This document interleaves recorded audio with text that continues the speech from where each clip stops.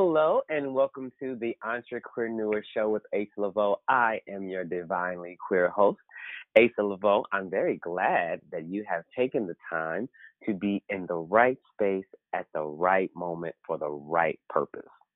Yes, I'm letting you know. If you're joining in right now, you don't have to do anything else. You can stop scrolling on social media. You can stop swiping right on people who are attractive or, let's just face it, not that attractive. You can stop answering all the messages and you can just be present in the moment and listen to this co-created show that I have planned for you today. I really do hope, pray, and think about the joyful day that you're having. And if it's not joyful, guess what? You can change your feeling. You really can. If you haven't heard that today or all week or all month or even all year, I'm letting you know you have the power to change your current state of being. So as you listen to this show, I dare you, I double dog dare you to slap a smile on your face. There's nothing wrong with that. And so if you are not really understanding what this whole entrepreneur thing is all about, let me just go on and help you out. So the entrepreneur, just the word, how did I come up with that word? I needed a place that would allow me the ability to talk about two things that mean so much to me. The fact that I identify as being queer, and let me go even a step further, how I identify.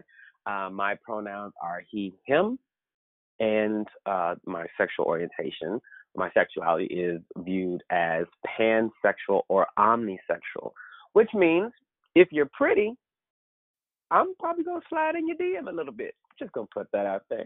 So it doesn't matter what genitalia you have, what clothing you have, anything like that. But for me, I'm pan. And so, like I said, if you're pretty, I'm going to slide through and see what it do. And so I wanted to talk about all that encompasses pansexuality, queerness, LGBTQ+, as well as business. I really enjoy business. And I have been an entrepreneur coach for years now. And so with my clients, I was always like, wow, when I talk to queer identified clients, there's a synergy that I'm not always able to manufacture when I talk to someone who self-identifies as being straight or heterosexual. And so I needed a space that really spoke to me and spoke to other people like me. And so that's how the word entrepreneur came about, and then the Entrepreneur Show with Asa Laveau came out as well. And this is probably our 16th, 17th actual show.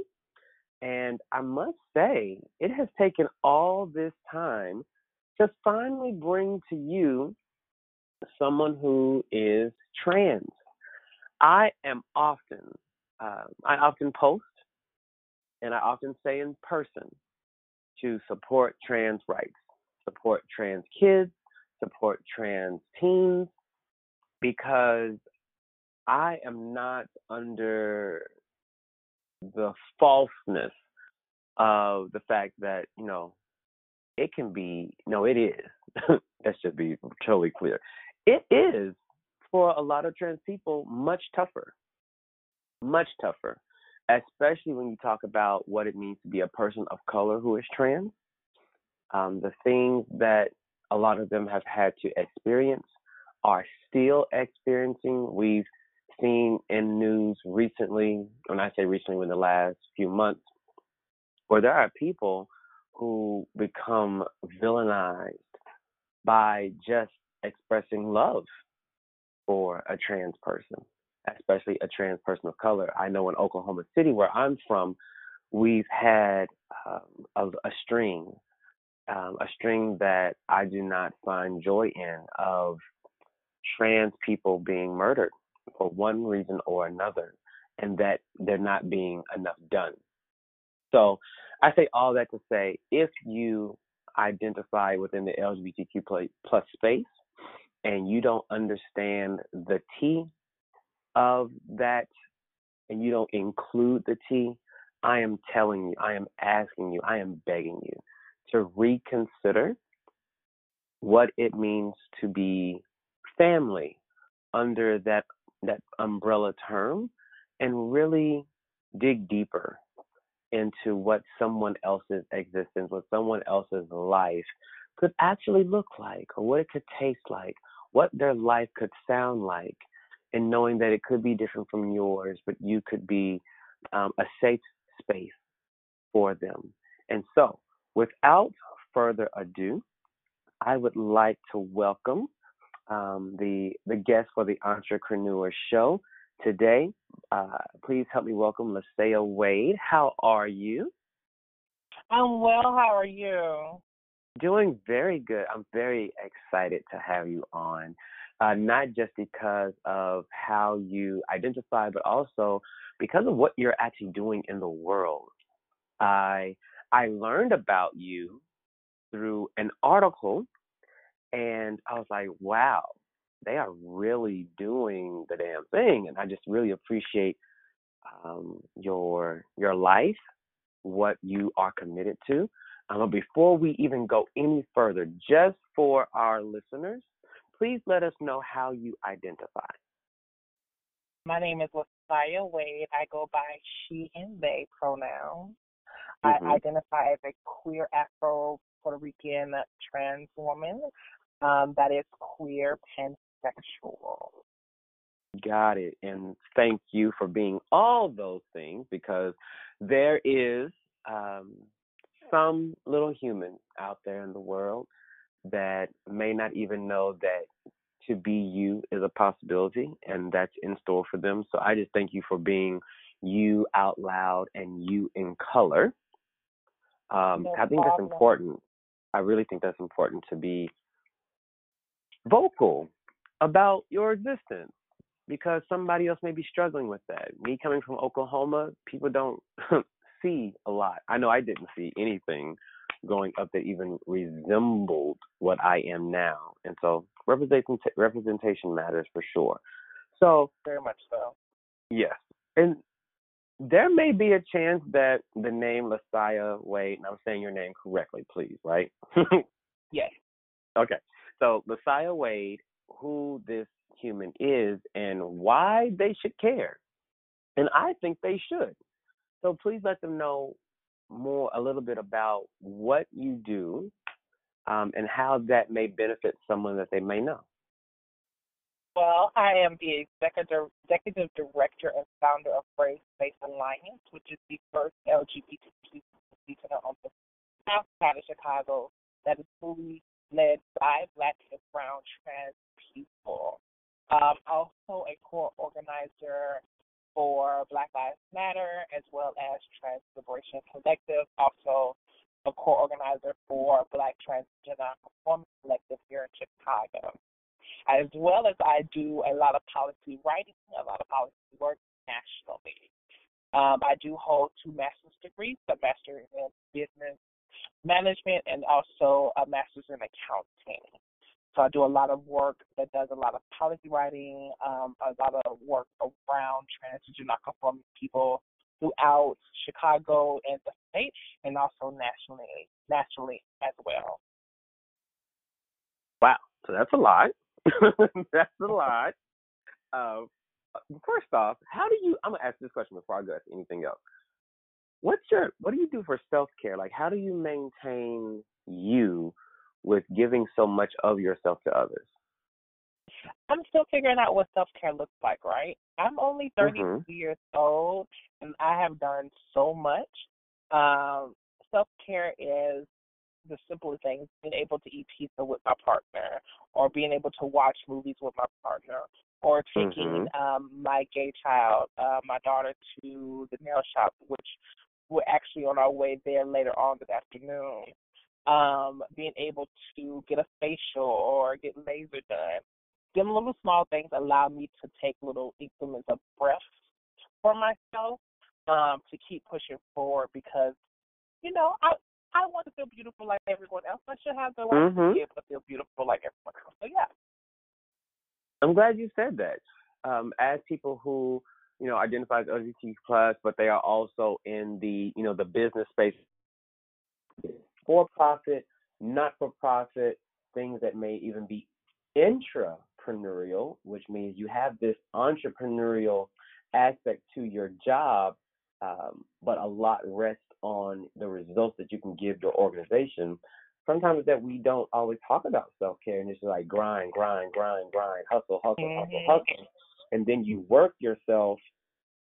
You work yourself into this trap of just going. You're on this hamster wheel, and then you look up one day and you're 50, you're 60.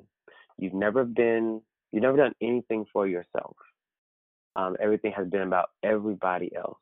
And though I understand and value being of service, my thing is you have to take care of you. And so I'm just Right. glad that you at least have something that you're doing to make all that happen. Now, here's one of the things that caught me when you were just talking about what it is that you do. Being from Oklahoma and never have been to Chicago. I've been all over the world, but I've never been to Chicago. But I've heard stories and I've met people from explicitly the south side of Chicago. So tell me what it might be like for a trans person of color living in the south side of Chicago. I love Southside of Chicago. A lot of people have their own stories and own fabrications of illustrations around Southside of Chicago. But I also, again, I have to talk about my own privilege, right? In certain cases, as a black trans woman that is perceived as passable, I've never had that notion of a lot of violence towards me, right?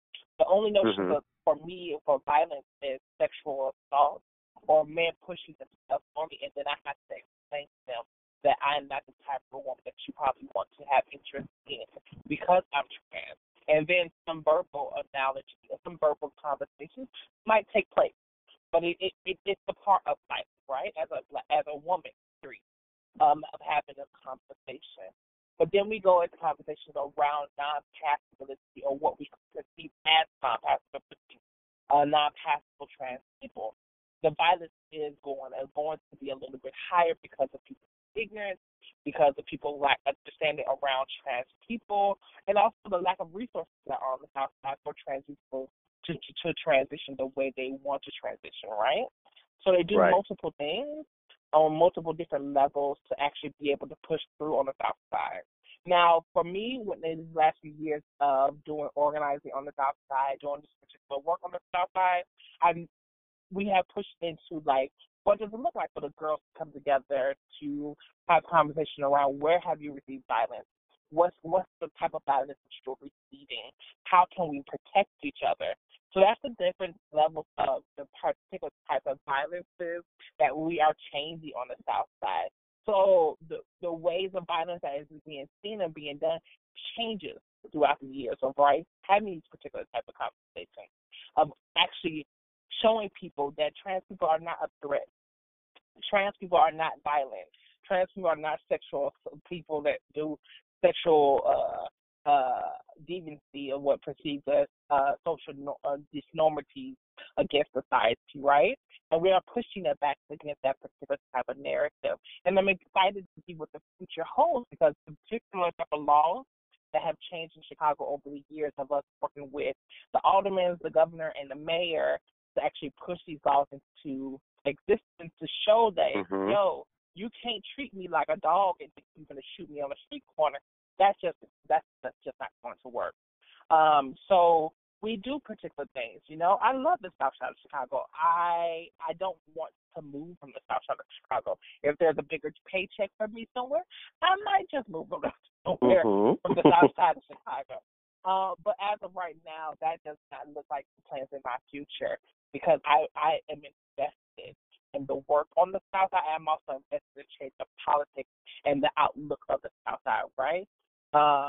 So yeah, I love the South Side of Chicago. I love being around black people. I love doing the work with black people. I take my time and patience with black people. So the notion of, black people don't know nothing, black people like all the work are ignorant people that don't know what love actually looks like to extend to other Black people being Black. So are you saying that you don't have the experience of there being a lot more injustice, a lot more Now, violence when you say against the Black particular, people? then when you talk about injustice against Black people, yes, you talk about violence against from the police. You're talking about redlining. You're talking about how the taxes and the unjust ticketing towards cars. Now, when you talk about Black people of a whole, that's a whole different type of conversation. Because structurally, Chicago is fucked up, and also Chicago is pretty much still a segregated city. It is a segregated city, and we don't normally talk about what that segregation looks like because we're trying to already push a different outlook. But we have to have them conversations around redlining. We have to have the conversation around higher taxes on the South Side. We have to have conversations around it over ticketing on the South Side than the North Side. How Black people are treated all together. How they're trying to take out all schools on the South Side, and the funding on the South Side for schools goes to the North Side, right? So in that particular case, yes, there's a whole different level of injustice around resources, around money, around allocating resources on the South Side. That is a whole nother conversation that really like irks my nerves and a part of the work that we do at Brave Space as well. So with all of the policy work that you're doing and it's whole the redlining, which of course is very real, talking to the aldermen, the city council, because that's where a lot of work when we have issues with our laws or our elected officials, usually it's not necessarily what's on the national level, it's usually what's on the local level. And so with that being said, I personally see that there is not as much political activism within the LGBTQ community, within people of color. Like if I'm talking to a group of, 20-year-olds that are identified as one of those letters in that umbrella and they're of color, I'm not getting this sense of let's be politically active or just known, aware of what's happening. It feels like there's, even though they have some type of disdain for Donald Trump, there still isn't a real desire or knowledge about what's happening on the local level and why they're voting on that level matters. So there's many different reasons why that happens, right? The youth are more concerned about how they're going to survive, right? The youth are more concerned of oh, my parents have kicked me out and now I'm living on the street corner, and how I'm going to eat, and how I have to do unprotected sex work to actually be able to survive the next day. I have to do these particular things to be able to have a roof over my head. Why should I have to vote for him when he's not paying my bills? I need to do what I have to do to pay my bills. That's the last thing on most people's minds, right? Now, when BSA came into play, we have the whole notion like if we're going to maneuver resources the way we want to maneuver resources and change the dynamic that we want to change, we have to meet people's basic needs. We have to mutual aid groups to actually support housing, safer sex work, and also employment justice, right? So we try to meet them basic needs and then move into political information, political knowledge, how you can actually use your political information and political knowledge to push yourself to the next level of thriving and not just surviving. We need to understand that we're not just trying to make our community survive, we're trying to push our community to thrive. So that is, them are the main issues of basic economic basic issues that we need, the baseline of how we are supporting the community the way we need to support them. And if somebody is listening right now that is in that stage of total survivability, and to thrive is not even on their agenda because they haven't eaten and they are going from couch to place, and sometimes not a couch, and not a place, what are some Mhm. things that you would offer them in this moment that can make a difference for them? So for us, we have the different connections with shelters throughout Chicago, pushing them to do trainings around LGBT. Also, we have connections with other organizations throughout Chicago to make sure they get health care, to make sure they get STIs or HIV testing, to make sure they can actually get food stamps and figure out ways to get food stamps to make sure they're able to eat. So we have different connections with organizations, so we don't recreate a wheel that what we're doing. A lot of organizations don't do political analysis or political knowledge. BSA does, right? Because it's very important when we talk about working in these working in these companies or even the nonprofit complex. They're fucked up. So how can we give pushback and pushback from when these companies and nonprofit complexes when we don't have the information or the knowledge to tell them like what you just did is against this law, and also in the handbook, this and this, I can actually sue you for, right? So we give that political analysis. We give that pushback to nonprofit companies. We're on the first line of defense for trans and not conforming and LGBT rights in South Chicago. Got it. And did all of this come from, which is okay, first off, all that's needed. And I thank you for being a part of a systematic and a multi layered systematic approach to making a difference. And the way you talk about it, I must ask, have you experienced some of these things yourself? Yes, I have. I've been homeless. I were kicked out when I was younger, when I was 16 years old. I lived in a hotel when I had to pay weekly to survive. I worked at a care prevention center, working with mentally challenged people, and pushed my way through college. And then I also am a survivor of domestic violence. I had to even go stealth. And if you don't know what stealth is, it's actually a trans woman not telling you that she's a trans person, but walking through daily life as a cisgender person. I had to go Mm-hmm. stealth to a women's shelter because of the abuse that I received from this past relationship. So it's different levels that I have to go through, right? And moving back home after that violence, I promised myself moving forward, I will always at least have one type of resource to give my siblings to push them forward into the next level of or next stage of their life. Got it. And if there was one thing during that time that you were experiencing those things, if there, even though of course we understand you needed multiple resources, multiple things, and luckily you were able to benefit from a few resources. But if they're looking back at it, if there was a common denominator as far as a one thing, what do you feel like that one thing could have been that would have helped you more or helped you consistently?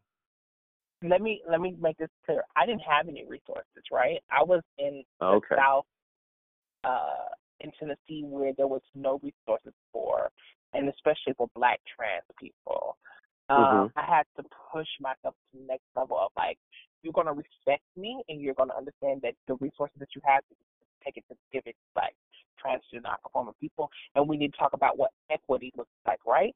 Um, we might need a little bit more than the norm, and what does that look like to give us a little bit more, because that we've been disproportionately displaced Mhm. in this what we quote unquote say is rights are for everyone, right?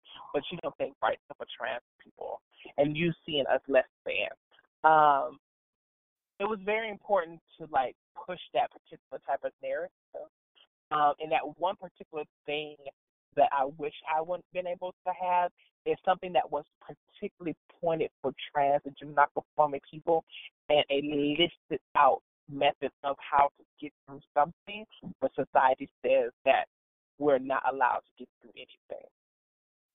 Mhm. I get that. Yeah. I really do get that. I do get that.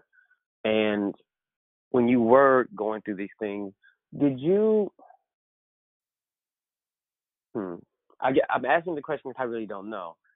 Did you receive a lot of pushback or non-support from the other letters? So, lesbians, bisexuals, queer identified, gay men. Did you receive a lot of pushback from them? Yes, we continue to see. I mean, to today we receive that particular type of pushback. Like I know we continue to have a conversation like trans people have a lot when we don't have really nothing. We're actually scraping the pennies, right?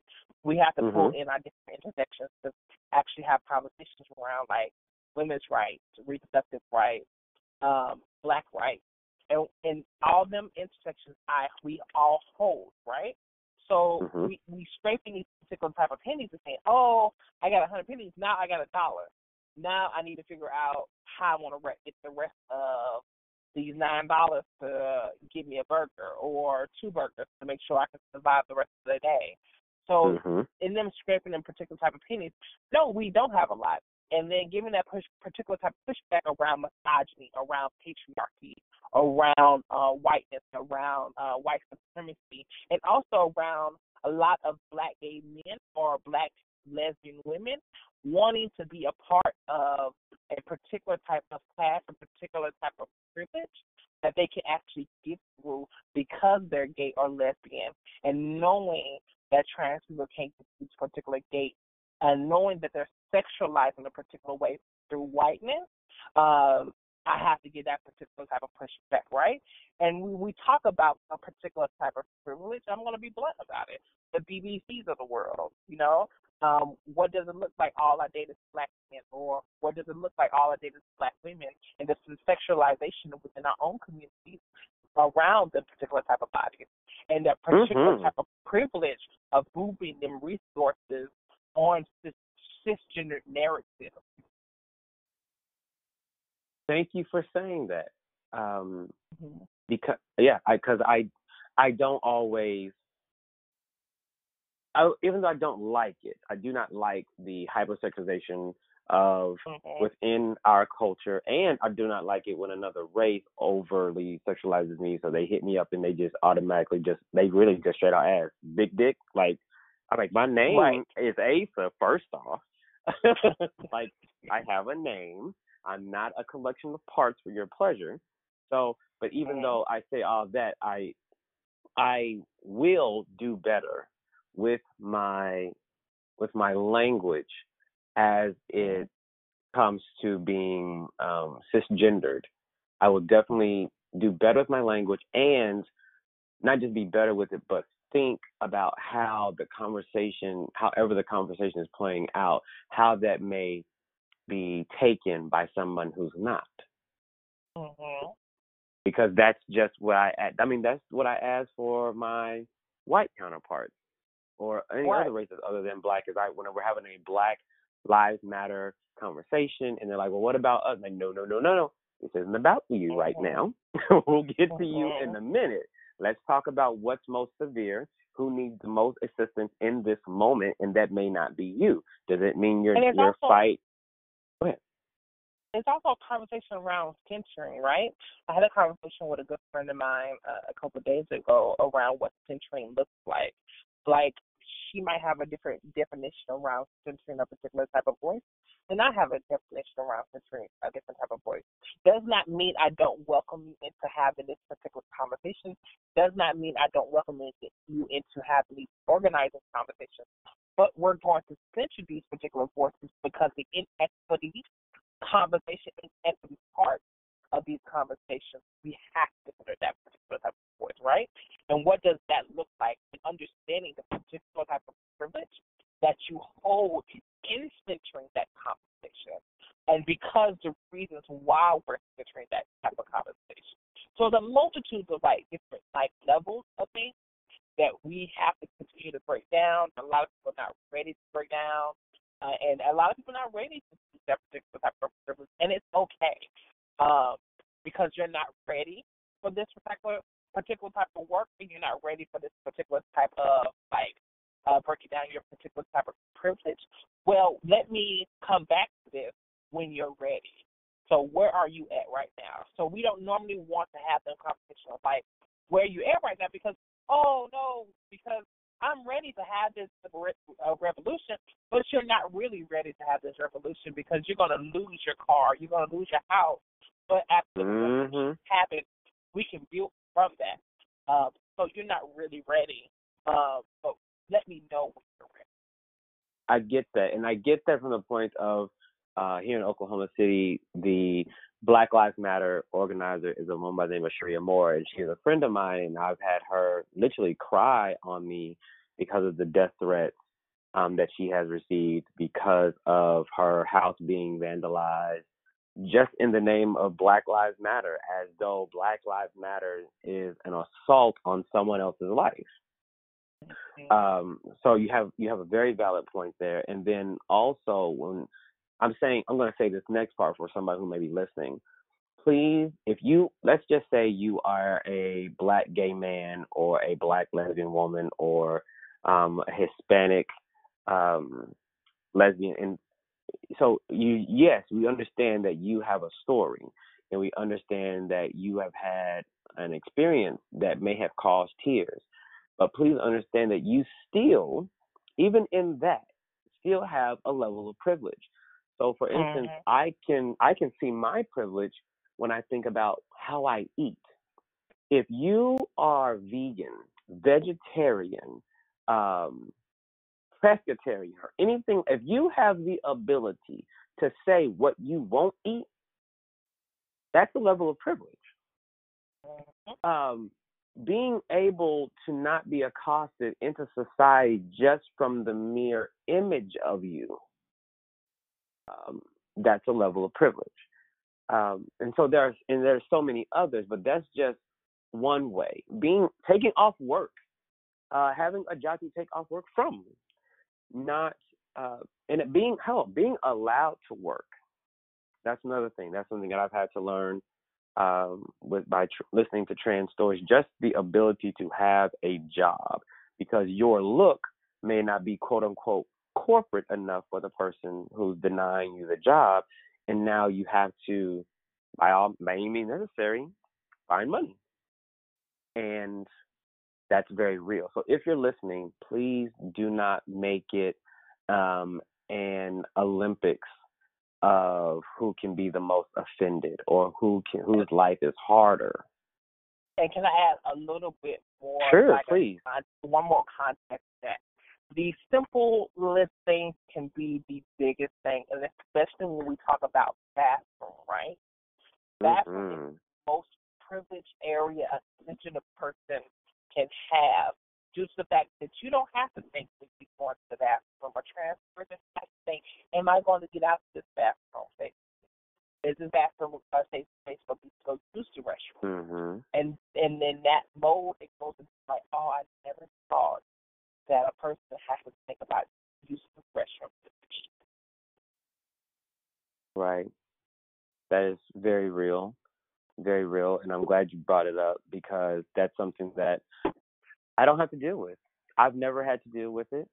I will say that I was with my mother last week here in Oklahoma City, in downtown, and we went to a new place that served all vegan meals. Shout out to the Loaded Bowl in Oklahoma City, and they actually have 2 restrooms, and the names on the restrooms are called human bathrooms. And in these human bathrooms, there is no difference. So there are baby changing tables in each human bathroom.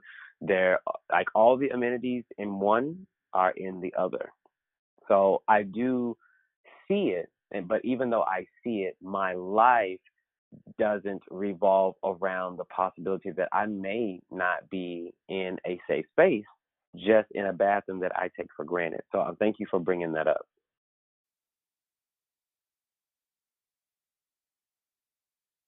LaSaia? Oh, I'm sorry. The phone. Oh, no. Oh, okay. No problem.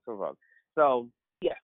with you telling me, about the type of life that you've had and the things that you've done, and so we're getting this picture of this transformation that took place.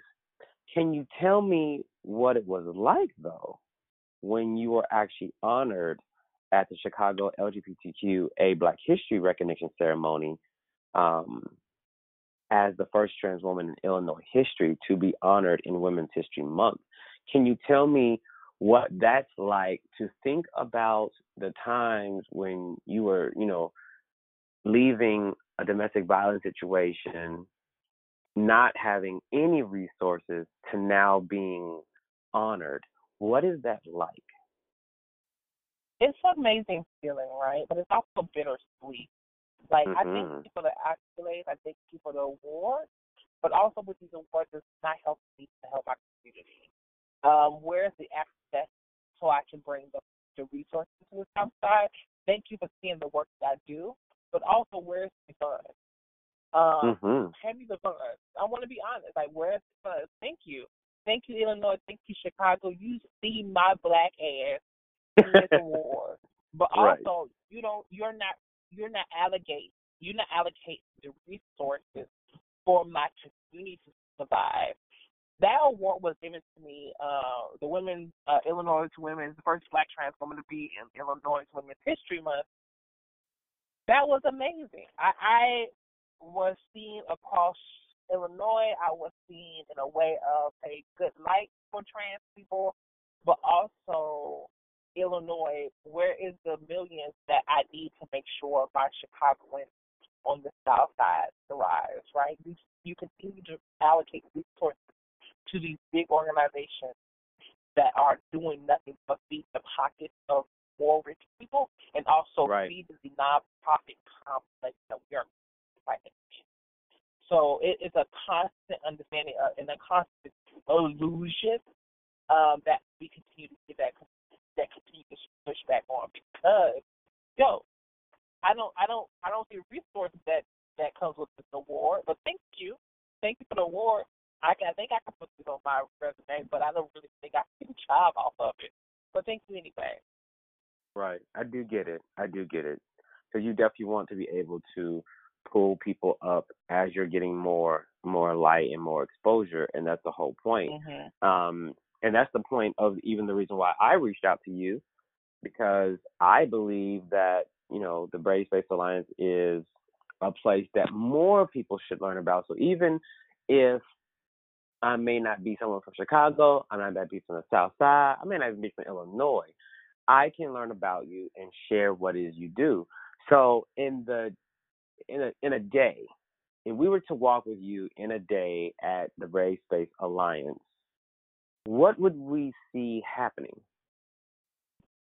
You'll see me in a lot of meetings, because not a lot of Mhm. people. uh, uh, I do a lot of things here today. I do a lot of phone calls. I oversee the program aspect of Free Bracelet Alliance, making sure our support future agents are still going, making sure our pop-up centers are still going, making sure our sponsors, our funders are still happy, to make sure that we continue to keep the jobs that we have available and continue to get that particular type of funds that we survive. I mean, thrive instead of just surviving and pushing us to the next level, right? I continue Mhm. to do research on different types of grants, different types of methods to get more trans in this particular type of work, and also not only get them in this work, but also make sure they can push to the next level. And meaning is like we are not your last stop. Brave Face, I don't want Brave Face to be anyone's last stop. I want you to be able to go to school. I want you to be able to maneuver in a way out of the nonprofit complex to making sure that you're not stuck. If we're doing the work that we need to be doing, Brave Space should not be existing, and we're pushing ourselves out of existence. And a lot of nonprofits want to push themselves into a Mhm. sustaining wheel that they continue to go and go. And that's not how the work looks. I'm pushing myself out of existence and making sure that when I leave or when I maneuver and move on from this particular type of work is not needed anymore. Can I just say how joyful, I literally full of joy I am to hear you say that. As someone who also runs a nonprofit organization, my thing is I tell people all the time, even my work as an entrepreneurial coach, like my work is never to have this long-term experience with you. I'm coming to help you in this moment so I make myself null and void. So it's good that to hear you say that, because I also live by that creed that I shouldn't have to be here for you always. If in fact I'm meeting you where you are, showing you what needs to happen next, um, assessing where you are, and then pushing you forward. So I just really appreciate that. Thank you. I seriously appreciate that. Now, with Brave Face Alliance, now that we understand more about what it is you do, more about the need, how is it that somebody can actually support you? And what are the various ways of support? Because, I mean, I'm just going to be real. As an entrepreneur, I tell people often, there are so many ways that people can support you. Sometimes support looks like a like on Facebook. Sometimes it looks like a retweet. Sometimes it looks like, you know what, somebody brought a plate of food because they didn't know that I haven't eaten all day and it's 7 p.m. and I've been on the grind so much that I just haven't eaten. And sometimes it's that somebody just lets you cry in their lap. And then sometimes it's that check for $1,000. So what level of support are you desiring for in this moment, and how can people give that to you? If someone has $3 million to give us, please give it to us. Right. That's the first thing. But you can find us on bracefacealliance.org. You can find us on Twitter at BSA Alliance or Braceface Alliance on Twitter, or Braceface Alliance on Facebook. Also, we have an Instagram, right? We wanted to make sure our ways are accessible to people. A like, a share, of making sure people, you can either have a party in your home to help, a birthday party to help donate some money to BSA, right? To make sure our support groups, our Meet Your Acres, are still going, to make sure that we are still being able to push our people to school or being able to access the resources that we need to access. There's multiple ways for people to support. If you have an old printer that you think that it might be useful to BSA, inbox us, let us know. Like, I have an old company printer that we ran out used to work. People like to send it to you. Yes, we would love to get that furniture. We always ask for looking for furniture that's in our space. Barely used light and clothes. We're looking for that as well. So we do have a drop-in center on Thursdays that we do for people that are getting businesses or pushing them into like companies to work, that we have business clothes available for them. So there are different methods to support. All it takes is the inbox, and we'll let you know what we need in the moment. That's great. Thank you for sharing that, because sometimes people aren't always aware of how to do the work. With this being Black History Month, I have two more questions. Two questions for you before we wrap up. First question I have is, I believe that there are people that are present, that are in the world, that are making Black history every day. And I believe definitely that there are Black trans people that are making history every day. And one of the things that I've seen, been consistently for about a year, is this thought that a black trans woman cannot or should not compete athletically in a gender specific sport in order to make history in that sport. And I would love to know if someone's having a debate about that, but let's just say for one reason or another, there is not a trans voice in the room to give some clarity about that. What would you say about that, what we're seeing in the news lately? People are going to hate regardless of what it looks like. People are going to get mad because they're going to go right back on bio method. They're going to go back on what you was born as. A lot of people don't Mhm. know the logistics around being trans, and especially if you're medically transitioned like myself. I take hormones weekly, and I also take a Spirax home pill daily that demastify me. Like it takes the masturbation out of my system. Um, and also the muscles that perceive as biomethods to a masculine person, right? And also, like for me, it's just like if you as good as you say you is, you wouldn't mind fighting someone. You wouldn't mind going against someone that's a different gender, anyways. My mama always say, hands have no gender when it comes to that battlefield, and that's exactly how I Mhm. see it. Um, and if you are moving in a particular way because you think that all of these cisgender women, and girl, that means that you think that you're not as good as you say you is. And I'm gonna throw that out there, and that's how I see it. I really don't involve myself with a lot of sports Mhm. because I'm not a sports person. Um, so it's just as simple as that for me. I it's a stupid conversation. It's a stupid conversation because if you was as fast and as smart or as angelic or as strong as people think that you are or you say you are, you know you always going to put your A1 in the game that you're going to be playing. Got it. Got it. Thank you.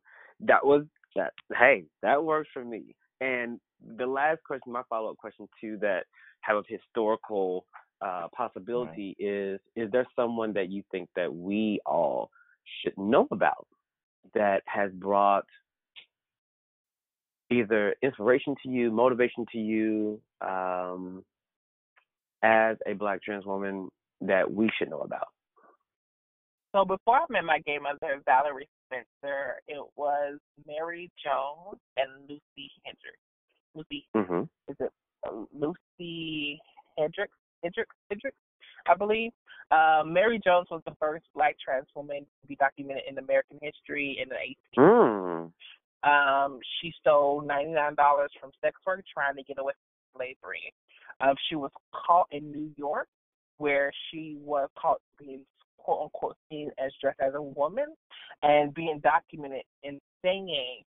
The only issue I had with dressing this way is when my masters and slave catchers said they did not like me this way. And in particular type of word, that means that trans people, our black trans people, already had a lineage being trans and gender conforming people in black history, right? Mhm. They never had an issue. We already had a lane. We were considered protectors, guardians, healers, teachers in Africa before slavery. And a lot of people Mhm. want to disconnect and disconnect and like, oh, we are Americans now, this and another. But you forget that we are not actually Americans. We are still seen as a threat in America. We're still seen as other than in America. We need to learn what our history actually looks like. The next one is Lucy Hicks. Lucy Hicks was a black trans woman in California where she got married 3 times, right? And that's unheard of, where a trans woman is getting constantly married and being seen as a woman. She actually owned her own business. She owned her own brothel. And she maneuvered in a way of life as a woman. And also, she was another black trans woman that was arrested because she was trans. And she was another black trans woman that said on documentation that if you did not notice that I was trans, you would at the end of the day see as me as a woman, which I am a woman. I cook, I clean, I dress, and everything that I speak and everything that I do and speak of is about my womanhood. You will never see me as less than that in this day and moving forward, and also in my past. And then particular type of words, and it just stood with me. Like she didn't take no mess when it came to her womanhood, and Mhm. and if you thought that she was anything less, you had a problem, right? And she was very intelligent in many different forms, but she was arrested because they said that she was a man, quote unquote, dressed as a woman, and her husband was an ex-army person, and they were both arrested because she was getting army benefits through the United States. Um, and then the last final is Valerie Spencer, which is my mother and my mentor, and she resides in California, and she's been a inspiration on my life, and also in how I do this particular type of work, and throughout the nation, and also through Chicago. So a shoulder that I can actually lean on as another Black trans woman needing a particular type of guidance as a guidance in my womanhood, but also in my educational realm as well. She holds her own doctoral degrees and her own ways of pushing through school that allowed me to push myself through school, as well as doing this advocacy and activism work nationwide and local wide as well. So them are three people that have helped me, that continue to help me to notice that I was not alone. They are my ancestral history that I can continue to walk on the backs of my ancestors, and I can walk beside my elder that said that I am doing the work correctly. Now, I'll make sure I get these names right. So, Valerie Spencer, and then you have Lucy Hicks Anderson, and what was the first name? Miss Mary Jones. Mary Miss Jones.